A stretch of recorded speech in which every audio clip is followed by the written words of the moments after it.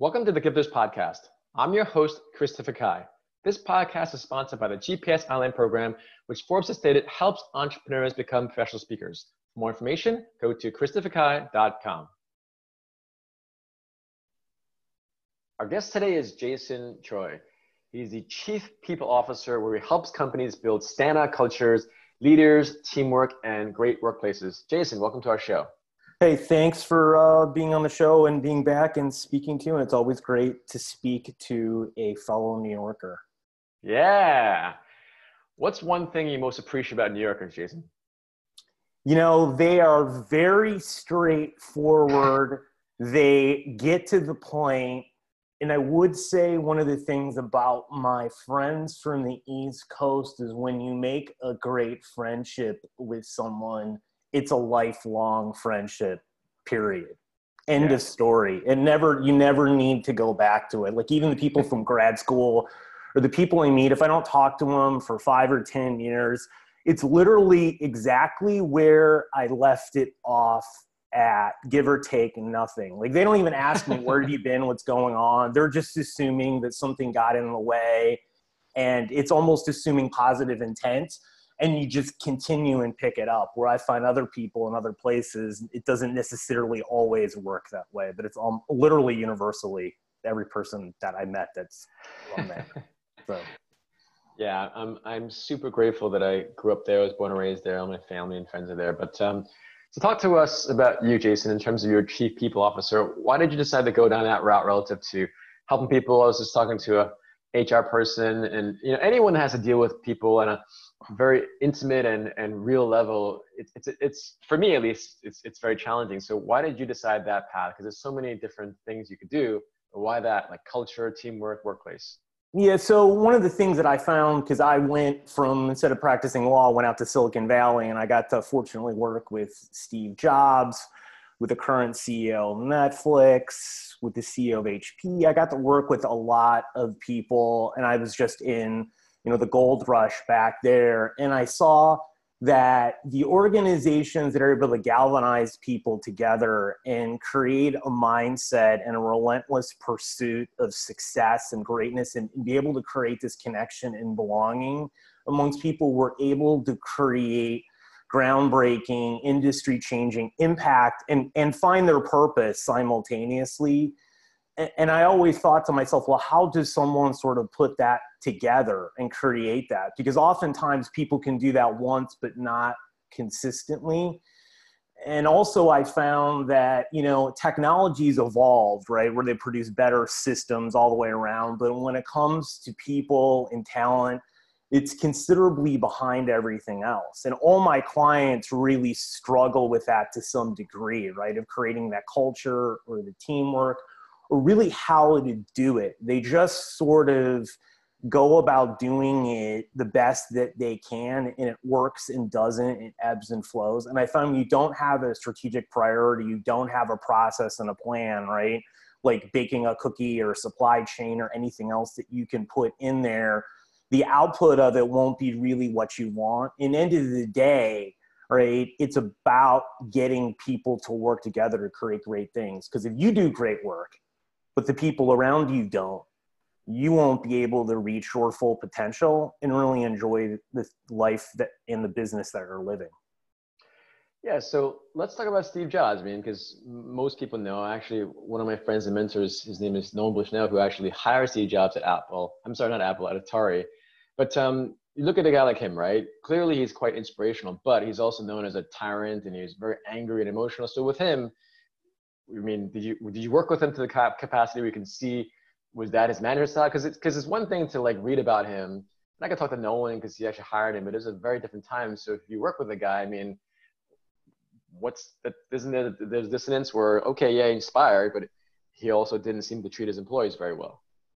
Yeah, I think he had a very different way that he saw the world. When we were in marketing, because I was in an agency and we had worked on Pixar for a while. And then when he came back to Apple, we bid and we were a small agency, which is a whole other story, and won against every other one. And so we spent like a little bit over a year before it became too much for the agency we had to sort of deal with him and the whole organization. But he saw the world really as, 98% of what you do is crap, and like 1% is okay, and the other 1% could be good, and a tiny percent of that 1% may be potentially great. But he always strived to do better himself and was a perfectionist in everything he did and prepared. And I think that also pushed you to really get the absolute best out of you. Now, I think that also created sometimes that you hated working there, but as I reflect on it, we did some incredible work under some intense pressure that, people rarely do. And as a group of people too, because it got us to work together as a group, because it forced us to, because if one person looked bad, everyone looked bad. Yeah. No, I think it's a great lesson because you have to have standards, right? And for me, it's like when you look at the Olympics, you look at the gold medal, silver medal, and bronze medal, it might be like a half second or even a tenth of a second between a gold and silver. So I actually agree with what you're saying about the 1%. And that's the thing. It's like, it really raises your standards.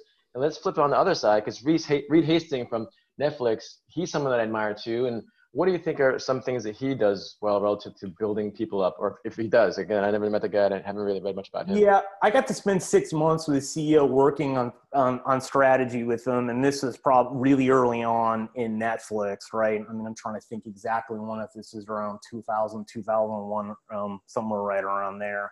And, they were a fly on a wall compared to Blockbuster at the time. And they had, really independent other movies on that. But he was trying to move the needle in that company. And we were having discussions about how can he do different stuff on talent management and leading the company and vision and growing the library. So he was always looking at how can we move this 5 steps ahead in what's possible, right? And what could we do? Whether he had the resources or not, how could we push the needle and get more out of a group of people? And he took the time to have these discussions with us once a week for a couple hours, right? So he had to take time out of his calendar, which means he had to get to the office super early, because having these brainstorm blue, sky meetings with smart people were important for him to drive the company. So he understood his role as a visionary, which a lot of CEOs don't, because they don't spend the time working on the vision. They're working on execution, right? So they're more like a president or a COO than that. And I found that he really tapped into that and really wanted to have something. And his goal was always to become, much bigger than Blockbuster at the time, right? And create the place where people were watching movies, right? And were going. What he has now. Right, which he had now. Yeah. And I think that's, even Yahoo, I wasn't even at the company, my agency before they got Yahoo was in a garage with Jerry Yang, but they talked about it being, lifestyle entertainment company, right? Yeah. When they were in a garage and all they had was a search engine. Yeah. So I think part of this is having a huge vision that you cascade into, and you have to go beyond what's possible in your current belief system and people have to look at it and say, you are absolutely insane, right? Yeah. I mean, look at your life journey, right? I mean, who would say that some, kid from, New York would make it out to California and do all the stuff you did? If you showed that to someone when you were 7 or 8 years old, they would probably look at you and say, that's not possible, right? Right? You have to cascade it that big. And so I think that that's part of the components of doing great work. And that requires you to not do it in a box, but to get smart people around you and be able to work with them and to create something, meaningful. That's great. So Jason, what's one question you'd like to ask people to really learn about them?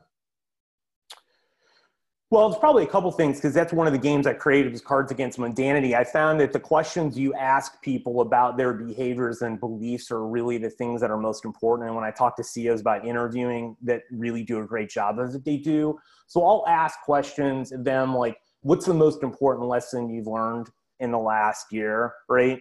If you were to thank one person for becoming the person you are today, who would it be and why, right? And I always ask the other question, I'll ask people is, tell me about the biggest setback in the last 5 years and what did you learn from it? Yeah.